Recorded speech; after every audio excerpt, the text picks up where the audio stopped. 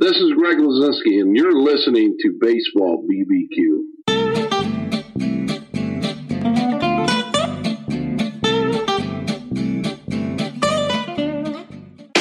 Hi, this is Gary Mack of the Mets Musics Podcast, and you're listening to Jeff and Len on Baseball and Barbecue, one of my favorite podcasts, and I know it's one of yours too. The only problem is, after I get done listening to it, I'm hungry. All right, guys, take it away. Grab a cold one, sit back, relax, enjoy, and welcome to episode number 29 of Baseball and BBQ. I am Len Aberman, and this is Jeff Cohen. We hope that you enjoyed part one of our interview with Shane Draper of Grilla Grills. That's grillagrills.com. We hope you enjoyed it so much that you couldn't wait to get back for part two, which we're going to have right after we do this intro. Yeah, they have a great product. And, actually check out grillagrills.com. They have the pictures of their smokers and Komodo grill. They have videos, recipes, accessories. Just check it out. And not only do they have the grills, guys, they also have rubs and sauces. People are always asking, what kind of rub should I use? Or, on the website, they have their rubs and sauces. Sometimes you get tired of the same old sauces that you buy at the grocery store. I mean, it's really... that even if you're in an area where they've got a very good selection of sauces, you run out, you want to try different ones. Shane is always making sauces, and as you'll hear, or I'm not sure if it was in part one or part two, he talks about that, making the sauces and how he does it. Absolutely. But let's get to a little business first. We want to give you our phone number. Please give us a call at 516-855-8214. You can leave a message, leave a comment on our Facebook page. You can email us, baseballandbbq@gmail.com. We'd love to hear from you. As we did our last episode, we had Larry R. He wrote a long letter, but we really appreciated it. Len, what else are we going to talk about today? I think we're going to talk about a little geography, don't you think? Yeah, we're going to talk about geography, specifically Mount Rushmore. Ooh, that sounds... Yeah, how do we relate that to baseball? But you'll find out. Right. Well, actually, it's funny because the discussion of Mount Rushmore came up from this interview that we did with Shane. We'll explain it after part two, so stay tuned. Enjoy the second part of this interview. You mentioned some people that... for probably people that are watching this now are familiar with those names. They're like the rock stars of barbecue. Yeah. Right? I mean... The Mount Everest of barbecue. Yeah, probably, right? The Mount, My proudest moment is we finished Mount Rushmore in Memphis in May for the past several years as Gorilla Grills. They're great guys, and we're there to beat them every time. I love it. First of all, Shane, thank you for your service, for your service to the country. Yes. Everybody appreciates it. You manufacture the grills, you do the sauces, the rubs, you sell them. Do you also write about them? Because I did see a blog on your website. I actually write quite a bit. I say that. I used to write quite a bit. I don't as much anymore because customer service with Gorilla keeps us pretty busy. I love to write, though. In fact, when the Gorilla gig kind of came up, I was about 50, 60 recipes into a book I was working on. And they said, we need some content for the website. What do you got? And I was like, well, just take this. I'm just going to reformat the book anyway and redo it. And that's my book actually became the base recipes for the Gorilla site. And that's cool. I don't have a problem with that. I still intend to write a book someday with some of my stories in it. I want to do a storybook that's also barbecue recipes, right? Like tell some of these stories about being at this time in Memphis in May and we use this sauce and here's how you make it and, here's what it goes well with kind of thing. I think that's going to be the next format of the book. I love to write. I'd like to do it more. and I intend to do it more. But right now, the interviews and the videos and stuff just keep me so fulfilled, and working with the fans of Gorilla make me really happy. And I love what I do for Gorilla. That's terrific. Now, we interviewed Bob Kendrick, right? So he's the president of the Negro Leagues, the Baseball Negro Leagues Museum in Kansas City, Missouri. So we interviewed him about baseball and barbecue. So what I'm getting to is Kansas City has, what's the big competition in Kansas City? Oh, the American Royal. Right. And so have you competed there? I am not as my own team. So that was a mistake I made early on, is that I would be in the background helping a lot of teams win and not as my own team.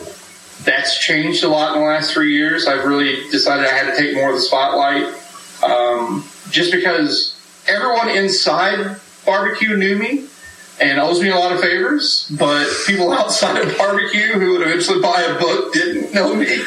So I was like, well, I got to step out in the spotlight a little more. But yeah, I've actually been to the Royal 3 different times. And the last time I was there, I competed with my real good friend Ben Wilson of Q-Bones. And I'm so blessed this year. I get to compete with Q-Bones and Ben 13 different times. And we are going to be a featured team on the BBQ Season 3 show. It kicks off here in about 3 weeks. We do our first competition down in Montgomery. And I'm stoked, man. We want to go win 7 and go to the Jack Daniels World Invitational, and we want to win Memphis in May this year. That's our goal. We want to. Nice. We will be the first team to win both in the same year. Well, we're rooting for you. Yeah, So what do you think? Okay, so you got American Royal, you have Memphis in May, you've got the Jack Daniels. First of all, competition barbecue. What are your thoughts on competition barbecue? Because, you hear stories about how you have to have a lot of money to do it. We went to this, like I told you, we went to the competition in Staten Island. I think maybe there were 30 teams there or something. It wasn't a lot. Some of them did have the big campers, a lot of money. I mean, there was some guys that had smokers there, that were just, a couple of tremendous. I mean, just the pellet smokers. They had Myron Mixon water smokers. They had, just tons of different things. They had some guys who made their own smokers. Yeah. So, do you think that competition barbecue is on an upswing, or is it going down, or what do you think about competition? I honestly, and I'm going to take some flack for this, but I always tell it like it is. I think competition barbecue has gotten away from what made competition barbecue great. It used to be we were all very broke, and we sat around a fire all night trying to stay warm, shooting the breeze and drinking beer. And I know that doesn't sound awesome, but I made some of my best friends ever doing that. And well, sure. What I hate now are these guys with these $500,000 motorhomes pulling a $50,000 rig, rolling in. You never see them because they're inside their motorhome the whole time. And it's cool. They brought their family. I love that part. Like, they're able to bring their family. Right. But it has broke down the community of barbecue, in my opinion. And it's made barbecue feel very inaccessible for some. I miss the days where I thought, man, for a couple grand, I can buy a little trailer and a couple pits and go out there and win. The average entry fee is several $100s for a KCBS contest, and then you're going to have a couple $100s in fuel, a brisket that's going to allow you to win anymore because everyone's cooking these high-end Wagyus is going to be about right. $200. It's easy to tie up $1,000 and not win a daggum thing. Right, for a weekend. Yeah, for a weekend, and it scares a lot of people off. Right. You've got to be good anymore. Listen, that's the other piece of this, that everyone's gotten really good, and it used to be that you could show up and have a chance, right? But now, it's prime time, baby. Everybody is good and well practiced, and that I love that on one hand. But I do miss some of the camaraderie that I feel has died. Now, I will say this. If someone's interested in getting into cooking, and they want to do it on the cheap, and they experience that camaraderie and the fun, just the fun of it, the Steak Cook-Off Association is doing it right. For $150, you show up with a Weber kettle grill that costs you probably $50. They're going to give you 2 steaks. You're going to cook them. You're going to turn them in, and you might win $500. And you're in and out on a Saturday, and they're really fun. I do really enjoy those. But it's a whole, and I've heard of that, and I agree with you. But it's a whole, it's almost like a different sport in itself. It is a different sport. You know, it's totally different. So, like the minor leagues. Yeah, well, I mean, I would call it the minor leagues. This is just the difference in, right? Okay. I don't know. I wouldn't say women's NBA. I wouldn't say that. Don't call it minor leagues. Like I said, I'm not the barbecue expert. Here he is. No, I'm not an expert, but don't do that. No, it's true. But it is a different animal. It's steak, and but you're right. That you spend an afternoon, because when we went to this competition, there were guys there. They had slept overnight. They were tired. We're there 2 days early most times. You know, think about the time investment that is. Right, you know? Right. Yeah, you have to have a very understanding family unless they come with you. You know, right. And there were several of those there too. Yeah, there were. There were. And what about the other thing, Shane? With competition barbecue, the thing you always hear, and we were able to, we were interviewing people there, which was great, because then they would give us some of their food. I mean, we tasted, yeah. Yeah, just try he has an ulterior motive. That's right. Exactly. Right. Exactly. I will you talk to us for a rib? But the taste profile is so different. And what I always wonder about competition is they always say, well, competition, it's one bite, and you wouldn't want to eat a rack of ribs that are competition. But I'm always amazed by that. So what are you cooking? Who are you cooking for then? If it's something that people wouldn't want to eat a lot of, to me, I want something that I want a lot of. Yeah, so here's the tough part. Again, it is kind of one bite barbecue, and it's very rich and it's very sweet. And these judges are conditioned, right? They're not. If you can get a judge to take a second bite, you usually have won. But they're conditioned, right? They get their table, and they're going to sit out their 6 or however many entries laying on their table, and they're going to take a bite of each and pick a winner. And my problem is, and again, it's going to sound terrible, competition barbecue literally makes me ill. Because I don't eat very many carbs ever, so I'm trying to cut weight, and I'll use that as my Saturday as my cheat day. And man, I can have one bite of competition chicken and be sick within 10 minutes, because it is so laden with, because it's basically been smoked in a bath of butter, and then they put this ultra sweet sauce on it, and it just violently reacts with me. I'm not a fan. I hate competition chicken. Ribs I do better on. Brisket I actually really like, generally speaking, as long as it's not been overly injected. Pulled pork, I love pulled pork, just not competition pulled pork. Right. Because again, they made it too sweet. Remember when I mentioned the melody or the song and the sauce or rub? My problem is competition barbecue, there's only 3 notes in it, okay? Sweet, a touch of heat, and you might get lucky if there's some savory. And I mean severely lucky, but it's usually sweet with a touch of heat. That's your flavor profile, no matter what you're turning in. And it drives me nuts. I'm not a fan personally. The Super Bowl's coming up, right? We'll probably release this before. Well, here we are before the Super Bowl. We'll probably release this before the Super Bowl. So, what do you like to make for the Super Bowl? Everything we lost them again. Can you hear me now? Yeah. There we go. So gotcha. You said Super Bowl was coming up, and then right. What are you going to make? Not much, guys. I'll be honest with you. I am boycotting the Super Bowl. I am sick of Patriots.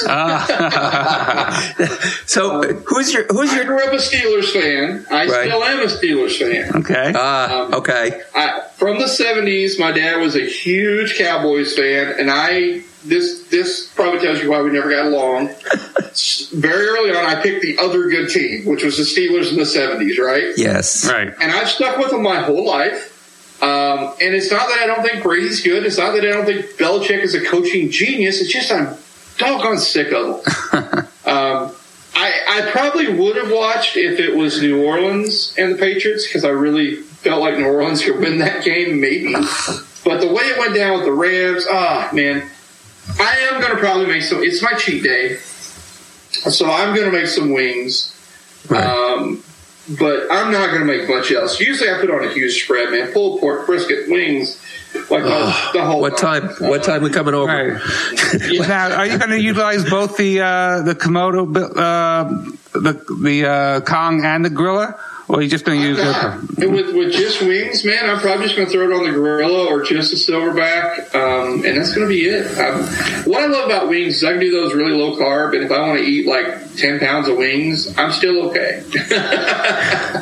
I hate competition chicken, but I'll eat 10 pounds of wings. So the wings, you gotta cook them. All right, the skin on a wing, right? You don't want rubbery skin. So tell us the secret to making good wings. Heat. You got to finish them hotter than you think, man, and don't sauce them to the very, very end. You can add a little, one of the tricks of the trade, because I like a crispy grilled wing, is I take a little bit of bacon powder, a little bit of salt, kind of put the wings in the bag and shake it up real good, and I lay them out on a wire rack, put them in the refrigerator for about 6 hours, and that baking powder helps change the pH in those wings, so basically they crisp a lot easier.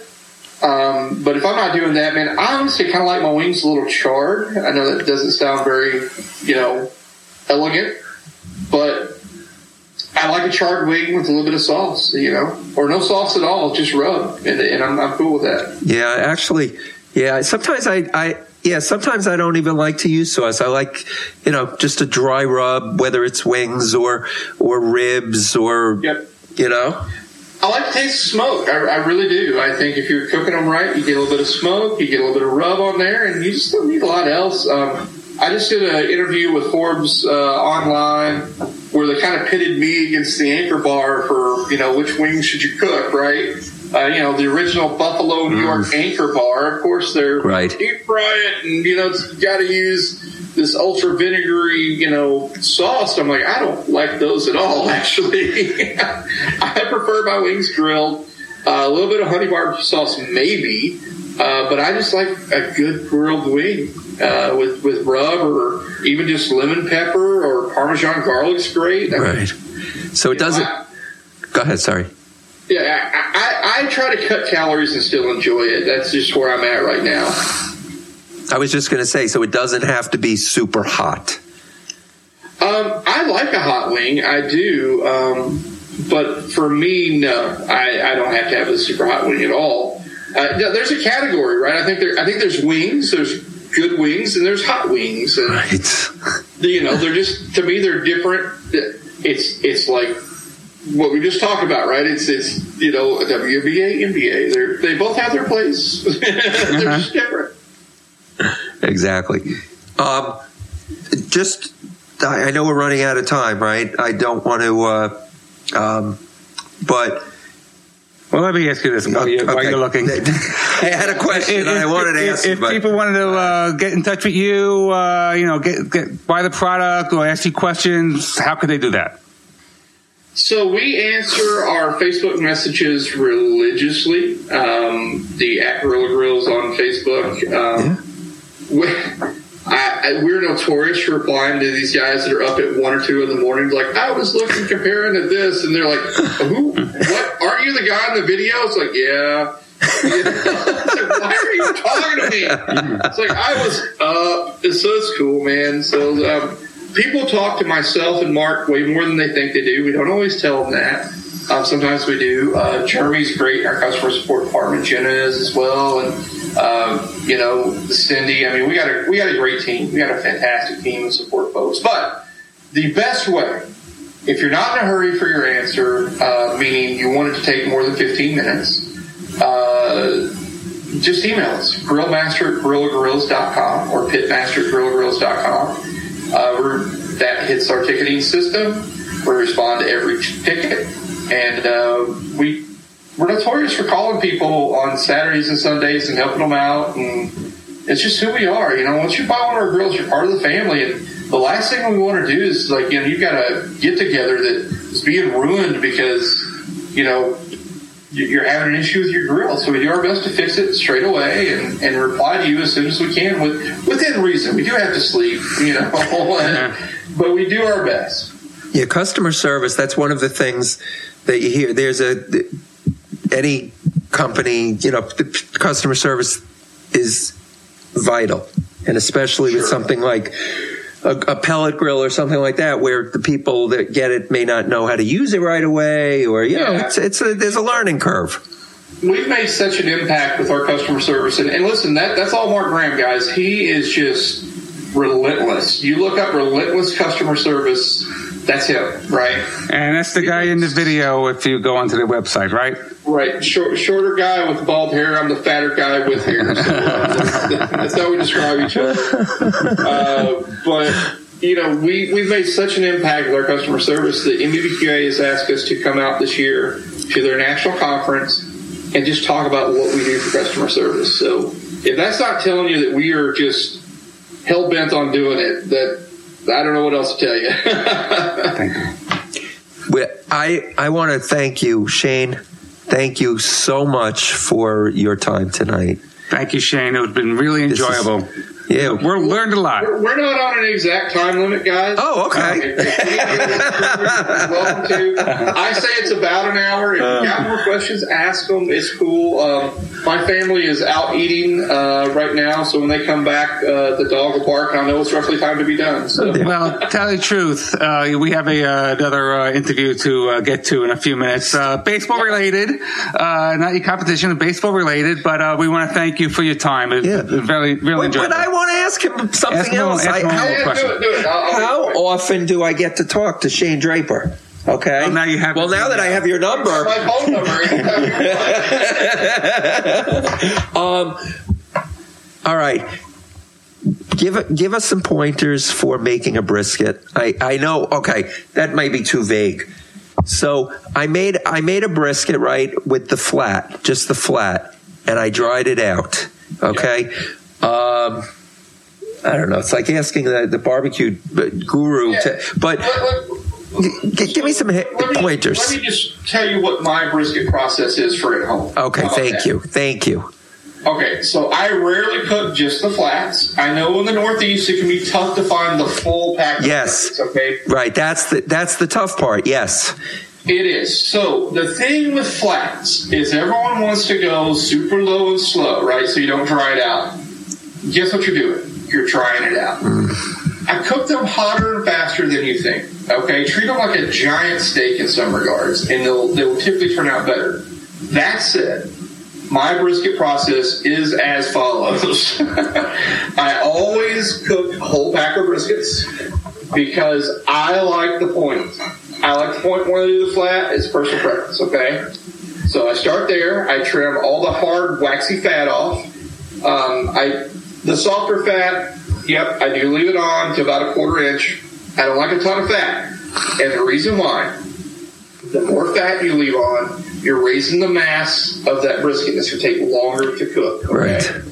So get the fat out. You're not going to eat it, right? You're not going to eat that because it is so much fat. So trim it down. Get rid of it now so you don't have to waste pellets and fuel.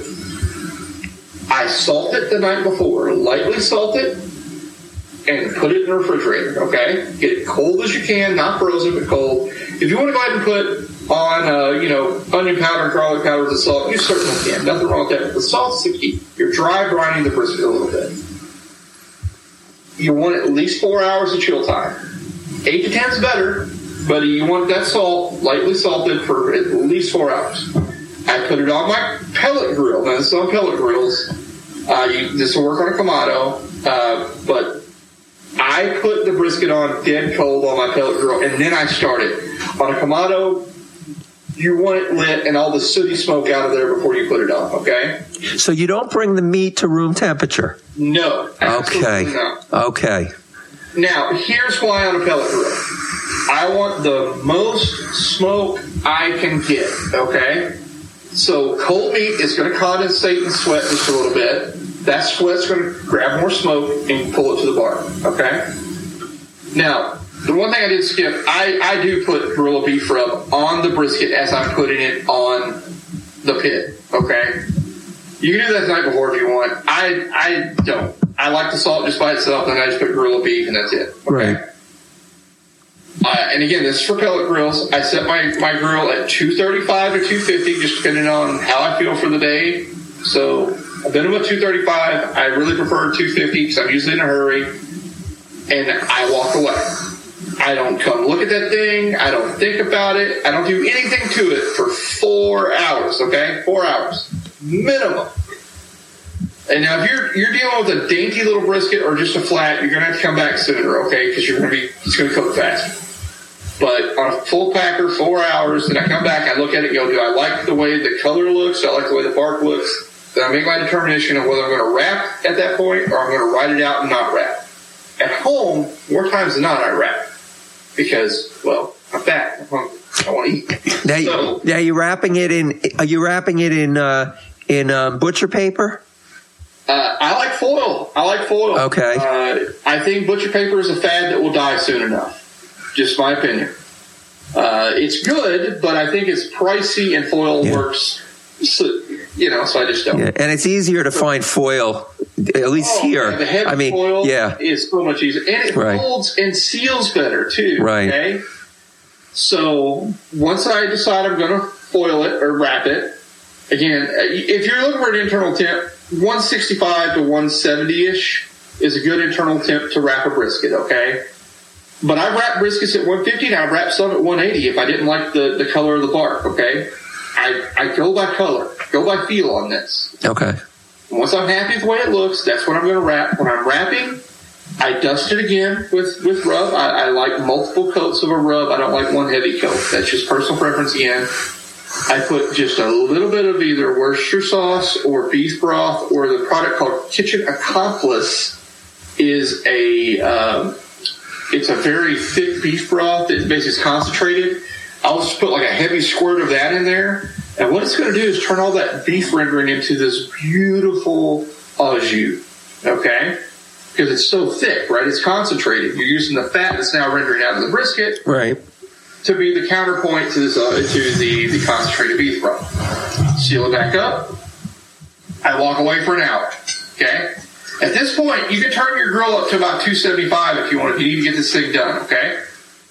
Come back in an hour. Try it. You want your brisket temp somewhere between 195 and about 204, 205. Okay. But feeling it with that Thermopin is key. You want to feel for tenderness. Okay. It's not tender at 198. Go on to 200. Test at 200. It's not tender there. Go to 204, okay? Don't be afraid. Just keep going. All right. Once you hit your target temp and it feels like it's good, okay? Open up that foil, vent it for about a good 35, 40-second count. What you're trying to do is stop the cooking process. Okay? You don't want it to continue to cook. It's going to dry out. Right. Wrap it back up, put it in a cooler or a Cambro or even your oven in a pan, not on, and just let it rest for about an hour and a half to 2 hours. Okay? That's going to allow all that moisture to come back in the brisket and slowly come down to temp. Bring it out, find the grain in the brisket, slice against the grain, take that beautiful au jus, dribble all over it, make it a great sandwich. Wow. You got to win. Thank you. For anyone listening to that, you don't even realize what you just heard. That is, making a brisket is one of the hardest things to do in barbecue. Right, Shane? Is that correct? It is. And listen, I will say this. That process, I use it religiously. I use it on every catering brisket that we sell. But I will say this. Let's say I have 10 briskets. 5 of those briskets using that process are going to be good, okay? 2 are going to be just amazing. 1 is going to just suck for no apparent reason. And then then you got another couple that you're somewhere between it was good and amazing, right? 1 out of 10 is just going to suck, right? It's the nature of the beast. It's the way the cow lays. It's the way it's fed. Right. And some are just more tough. So don't get discouraged if your first brisket just blows up in your face. Okay. Keep cooking it. Stick with it. You'll get a good one. Buy Prime if you can get it in your local town. That does help. Right. And find a butcher you can trust. That's the other piece of advice I'd really give you. Thank you, Shane. This was fantastic. Thank you very much, Shane. Appreciate it. I hope you enjoyed it as much as we did, and I hope that we could do this again, because this was fantastic. We're definitely going to do this again. Good. Next time we'll do it in your format, and it's after you get the case of sauce. Thank you. And I want you to get a big league hot dog. Big league, yep. The real deal. Smuggle the sauce in. Do what you got to do. Okay. Okay. I want real world. Sitting out in left field. I want the reaction. We got it. We're gonna City Field. We'll be City there. Field baseball season. We're bringing it. And we will, we'll definitely. Thank you very much. Thanks, Shane. Have a great night. And for everybody that watched and listened, and thank you very much. So we mentioned before this interview, before part 2, which, by the way, hope you guys really enjoyed part 2. Thanks again, Shane Draper, GorillaGrills.com, the unofficial grill of baseball and BBQ. Let's not forget a big thank you to our studio host who hosted us at his studio, Gary Mack. We were very grateful to go to his studio and do the interview. Yes, thank you, Gary Mack. Yeah, no, that was great that he gave us a studio. So the reason we mentioned Mount Rushmore, right? Actually, I mentioned Mount Everest. I meant Mount Rushmore. But we were doing it live, so I couldn't just make an edit at the time. Right. So Shane talked about some people that his sauce and his rubs that they beat out in this competition. And we mentioned that these were they would be on the Mount Rushmore of barbecue people. Right. So Len got to thinking Mount Rushmore of baseball. Now, we've had this, and you've heard this discussion many, many times. But we were talking about the other day who would be on our Mount Rushmores. Now, and the thing with the Mount Rushmore is you could have categories for Mount Rushmore. Like if you're a fan of a team, okay? Now you guys know we're Met fans, right? So maybe we would have a Mount Rushmore of Mets, right? Which wouldn't be that difficult to do. It would be much more difficult for Yankee fans to have their Mount Rushmore. They're always talking about, is Mariano Rivera now on the Mount Rushmore of Yankees? But then we're talking about Mount Rushmore of baseball players. Now, would they be players that we've seen play? Because, Honus Wagner, never saw play. Stats are incredible. I guess he could be on my Mount Rushmore, but I never saw him play, so I don't think it's really fair. Ty Cobb, Walter Chantel, right. The greats. Right. But how about Mount Rushmore of players we've seen? We've seen. And that is a little more... we have to really think about that, because there are a lot of players in our formidable years of watching baseball. Yeah, so do you put, how many pitchers are on that Mount Rushmore? I mean, you could put... Tom Seaver would be on the Mount Rushmore, perhaps. But then, of course, Steve Carlton might be on that Mount Rushmore. Randy Johnson. Johnson, right? Yeah. Pedro Martinez could be. Greg Maddux. Yeah, so you could have a Mount Rushmore of just pitchers that you've seen in your lifetime. So, one... Jeff, give the information, because we hope that this is going to stir up some discussion and that you guys will want to tell us your Mount Rushmore. Yeah, chime in. Give us your Mount Rushmore of people of players you've seen play or haven't seen play. You just think they're the best ever. Our email is baseballandbbq@gmail.com. You can leave a message on a voicemail hotline at 516-855-8214. And you might want to put it just on our Facebook page. Okay, Mount Rushmore. Hank Aaron, Mount Rushmore? You know what? I saw Hank Aaron toward the end of his career. Okay. I have not seen him in his prime. So if we're talking about players we've seen, right, I can't. Just like Willie Mays. I saw Willie Mays on the Mets when he was 40 years old. You know, I know he's maybe arguably the greatest player ever to play the game, but personally, who have I seen play in their prime, I can't put him on my Mount Rushmore. Do you put Ricky Henderson on that Mount Rushmore? Ricky Henderson. You know what? I don't, but I can tell you who I would put after thinking long and hard about it. There's two absolute no-brainers, actually three absolute no-brainers who I've seen that I would put on my Mount Rushmore, and the fourth one is debatable. Okay, who are they? Well, first of all, best pitcher I've ever seen is Tom Seaver. He's definitely the on the Mount Rushmore. The best catcher I've ever seen is Johnny Bench.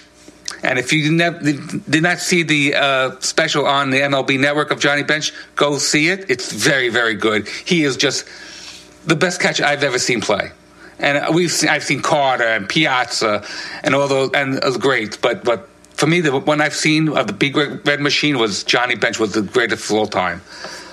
I would put Mike Schmidt would be on my Mount Rushmore. He was a Philly. That's the demerit. But he's obviously 500 home runs, great player. Also an Ohio University alum, so that is a positive for him. Okay, so it balances it. And we went to, you can't, he was a Philly, yes, but remember, we had a great day at Citizens Bank Park. Yeah, we did. So they had a statue of Mike Schmidt outside. Right. Now they don't have a statue of Tom Seaver outside City Park. Yeah, well now City that's Field, but Gary could come in on the argument with that. And we all feel that they've got to have some statues. So my fourth player is because there were so many to choose from that I've thought within their prime. Thinking about it, I'm more of a National League guy. But I love Rod Carew. I thought he was absolutely fantastic. George Brett was another guy of the Royals. But I would put, as my fourth guy, Tony Gwynn of the San Diego Padres. He just had such a sweet swing. And he was just one of the great players of all time. And obviously he's in the Hall of Fame. First off, I'd like to just say to whoever came up with the design for Mount Rushmore, right? Not who made it, but or maybe it's the same person who designed it. Why did you have to stop at 4? Yeah. Right? If Mount Rushmore had 10 on it, then we could say the best 10 players. That would make it a lot easier. Right, but I guess we can go to David Letterman route and go top 10. Right. But exactly, because 4 is tough. 4 is tough. Really tough. And I had a hard time with that fourth one because Rod Carew was just another guy who was just the great hitter. But I went with Tony Gwynn. What about your top 4? Your Mount Rushmore of players. Well, I definitely would put Tom Seaver on there because I'm a huge Mets fan and he was a fantastic pitcher. And I'm not, unfortunately, I didn't prepare in advance like you did, so I get a demerit for that. But I'm going to put Barry Bonds on that Mount Rushmore. Oh, boy, am I going to get some criticism there. I know, the steroids, but we didn't say that they had to be clean. Right? So the Mount Rushmore, do they have to be clean or can they be tainted? It's your Mount Rushmore, but you know what? I could put Pete Rose on my Mount Rushmore as well because there's never been a better player who did more with his talent. And he didn't have the best talent in the world, but he did more with he was a gritty player and could be best hitter, obviously with all base hits. Too bad he bet on baseball, but that's another story. Well, our Mount Rushmore, we could put guys who are banned from baseball, and on our Mount Rushmore, we could put the steroid users, but I'll keep them off for now. Well, you do what you want. You're Mount Rushmore. Oh, yeah, I'm already working on carving the stone. Okay. I got a location for it. We're working on it. All right, I was going to say that I would put. And of course, I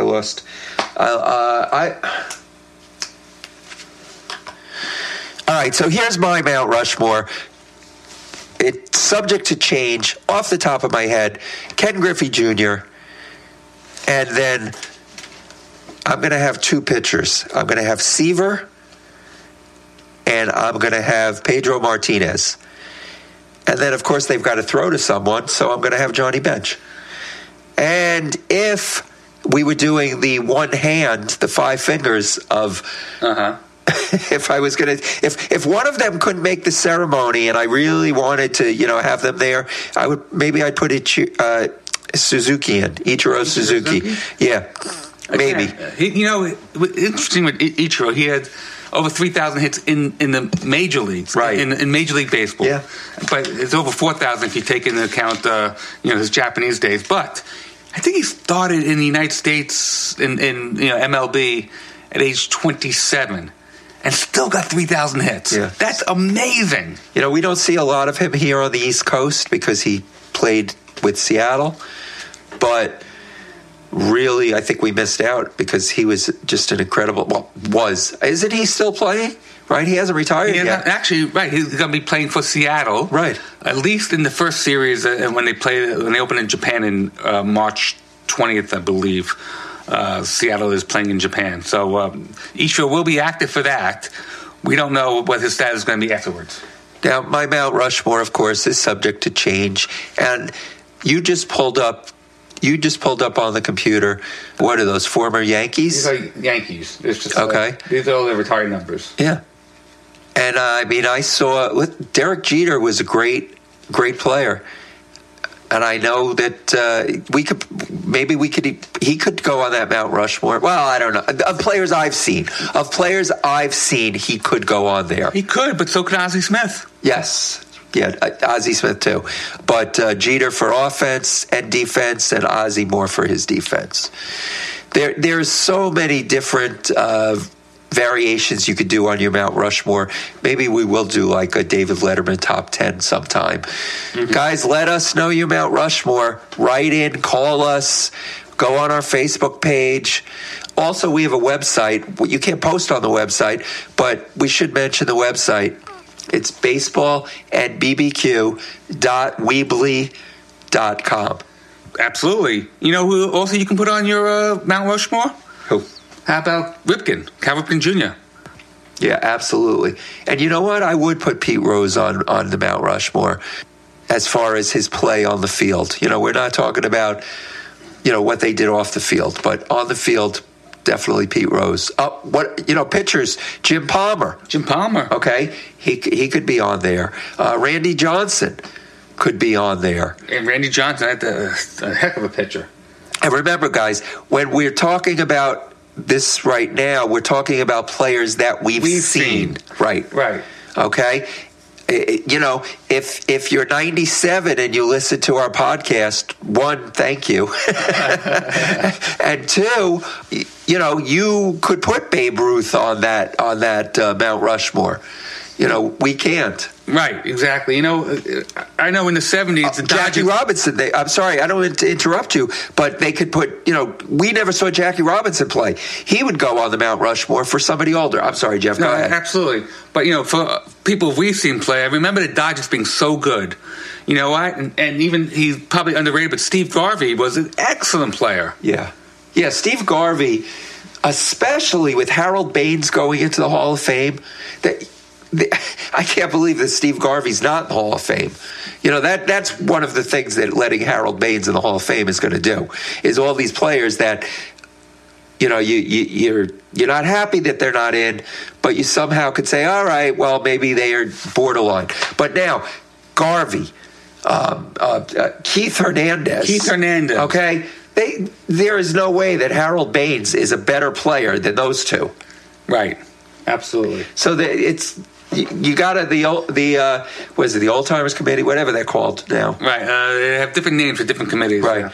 They got to put those guys in. Absolutely, they have to. But we'll see what happens. All right. So who else? Mount Rushmore. You happy with your Mount Rushmore for now? Subject to change, but Seaver and Bench will always be on there. Gwynn. But I guess you can put Gwynn with Pete, interchange Pete Rose, Mike Schmidt. I don't know. Can you get any better than that? I don't know. No. I don't know. But Len, are you ready for another edition of Hall of Fame Year in an Ordinary Career? Yes! I love that feature. I'm glad we came up with it. Okay, today's feature is Orel Hershiser. Now, we think of Orel Hershiser as a great Bulldog pitcher, and that was his nickname, Bulldog. Right. He played for several teams, the Dodgers, the Indians, the Mets, the Giants. And we thought of him as a great pitcher, especially in 1988. He carried that team to the World Series. Had an amazing year. That was like a Hall of Fame year. Right.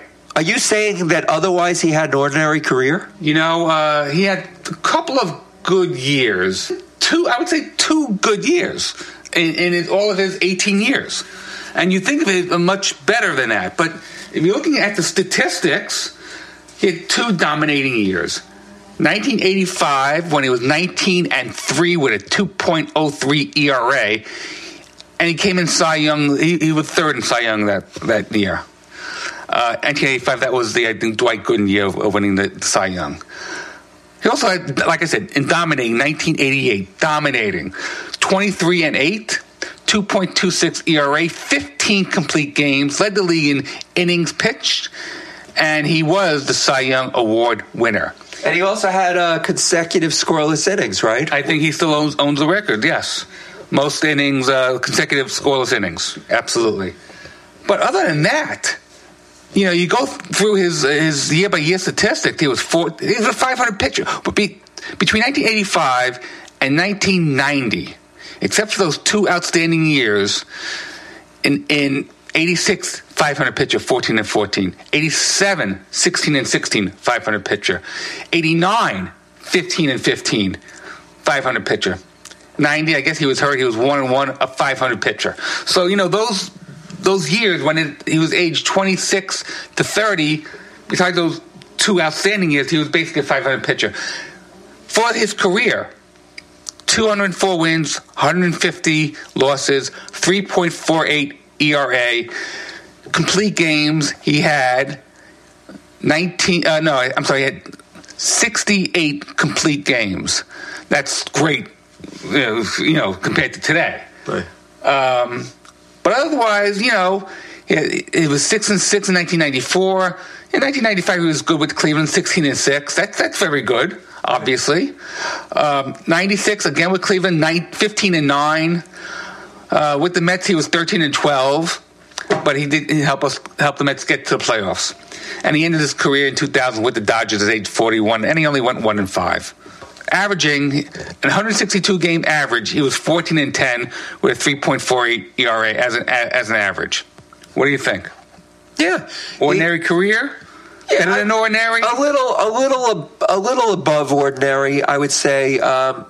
He definitely had. Those couple of years were incredible, Hall of Fame years. Yeah, and I thought if he could, you know, obviously if he sustained that, it would have been a Hall of Fame career. But after that, you know, he had some good years, but nothing spectacular. Right. Yeah, he was a good pitcher, so a little above ordinary. But you're right, he definitely qualifies for Hall of Fame year in ordinary career.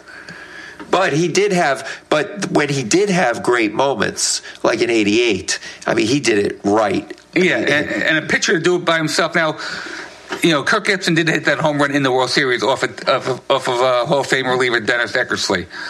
If it wasn't for Hershiser, they would never have gotten there. And, you know, Len, I was thinking about the Hall of Fame again, because I was watching this show this morning on the 10 best pitchers, I think it was, in today's game. 10 best pitchers in today's game. Right. And I'm thinking, who could be a Hall of Fame from this group? So, of today's players, who do you think will end up in the Hall of Fame? Well, I mean, Kershaw is going to be in the Hall of Fame. Yes. Okay. Verlander is going to be in the Hall of Fame. Yes. And it doesn't have to be pitchers. I'm just that kind of jogged my memory. Okay. No, only because you were mentioning you said pitchers, everyday players. Well, I would put. I think Scherzer is on his way to Hall of Fame as well. Yeah, Scherzer. Position players. I'm not going. Suzuki's going in the Hall of Fame, but I don't get. But he's at the end of his career. Right, so Suzuki. Yeah. Aaron Judge, if he continues the way he's going, could be in the Hall of Fame. Mike Trout. Yeah, right. Mike Trout could be, yeah. I don't think... Oh, actually, you know what? Bryce Harper, I'm not going to say Hall of Fame. He's not the proof. Right. What I was going to say is Bryce Harper actually... Well, he hits a lot of home runs, but besides his MVP season, he might actually be featured on our Hall of Fame year in ordinary careers. He could be. I mean, Bryce has the hype, but right now he had 2 good years of his 7. I don't, right now he's not on Hall of Fame track. Now he's going to get paid like it. Right. He's a very good baseball player. The money that he's asking, and I know I'm going off on a tangent. You asked a question about who's going to be in the Hall of Fame out of the current players, and we're in the off season. Yeah, the spring training is starting up right about now. Right, and so I just I'm trying to think, but yes, you said Trout. Well, you never know. Altuve could be. He's on his way. Could be. I guess Correa on the team as well. Right. Possibly. I mean, Yelich. If he keeps it up. Yeah. Is he at he started something. He had the MVP year. So these guys are definitely. Maybe a Goldschmidt. Possibly. Of the now Cardinals. But the problem with this is making these kind of predictions is. If you had asked me when Don Mattingly was playing, is Don Mattingly going to be a Hall of Famer? I would have said, no doubt. Right. But then you don't know that what happens. He had the back injury, and he was never the same.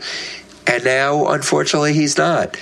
David Wright had stats that... He was on his way. He was on his way if he kept going year after year. But he also with the back injury. So let's go back. Darryl Strawberry. Oh, yeah. Right? If you had said to me, is Darryl Strawberry going to be in the Hall of Fame? Yeah, but unfortunately, drugs, bad health, and just, dumb decisions. Yeah. All doomed him by Dwight Gooden. Yeah. Dwight Gooden looked like he was going in. Again, drugs, bad decisions. Right. So, but of today's players, I'm telling you right now. Okay. There's Trout. Right. And then there's a big drop off to everybody else. Of everyday players. Right. Because everybody, and don't give me the argument that Bryce Harper is up there. He's not. Right. He's not even close to Trout. No. Trout is by far and away the best player. What about Manny Machado? Manny Machado, again, very good player. Not in the league as Mike Trout.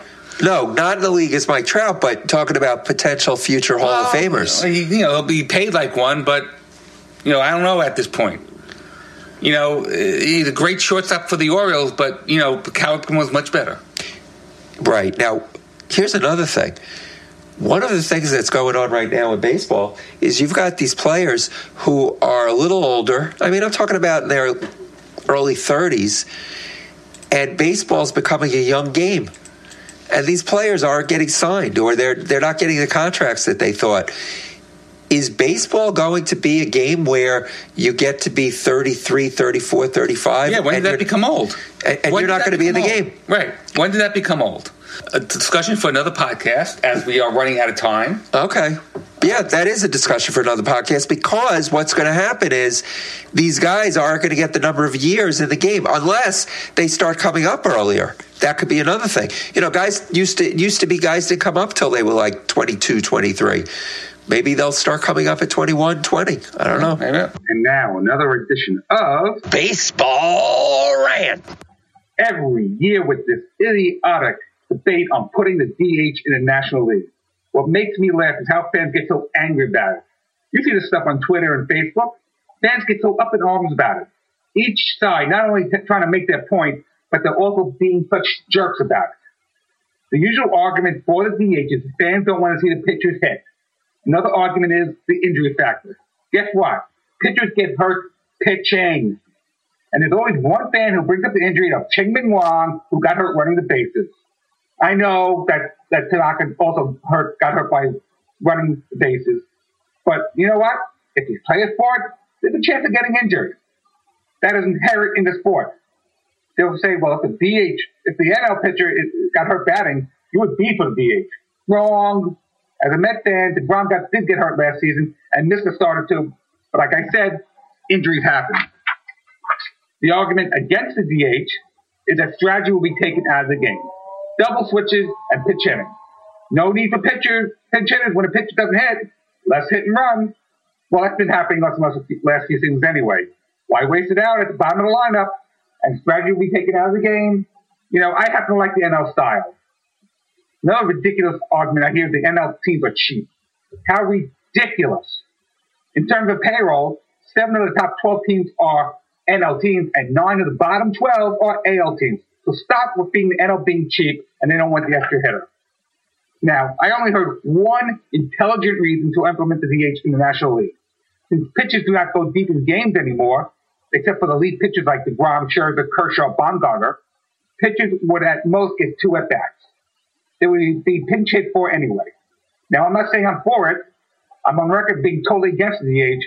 But all I'm saying is that is the most intelligent argument rather than running the bases. Heck, position players get hurt running the bases. Is it really too much to ask an athlete to actually run? But I do have a solution. Each team expand one team in each league. No more interleague play. That gimmick has worn off years ago. In fact, a buddy and I went to a Met-Yankee game at Yankee Stadium, seats available. When that intercity rivalry does not sell out, the luster is gone. NL plays their style, AL plays their style, and never the two shall meet except in the World Series. Now, I believe there should be one set of rules in the World Series, either use a DH or not use a DH. None of this while playing in the AL Park, use a DH, and when in the NL Park, don't use a DH. How about this? Alternate every year. Simple. World Series teams can build their roster when a DH is in or not in use. Years when there's no DH, have an extra pitcher in the bullpen. Whenever DH is in use, have an extra batter on the bench. Simple. When no DH is used, pitchers can actually practice hitting. Ooh. But enough of the fans berating each other about which way is better. Heck, if you don't like DH, good for you. If you like the DH, that's good for you too. But why do you want to impose the AL rules on NL clubs? Why does it bother people so much? You know what? Just keep it the way it is. And that's my rant for today. And that will do it for us. Again, please give us a call, 516-855-8214. Comment on our Facebook page. Let us know who your Mount Rushmore is. Email us, baseball@bbq@gmail.com. And next time, this is Jeff. And Len. See you later. The winning run at 10th. Third here in the 10th. Unbelievable to go extra innings and give him a chance. The 1-2 pitch. Fly ball to right on a semi-check swing. Gonzalez, the record. All Hershiser, 59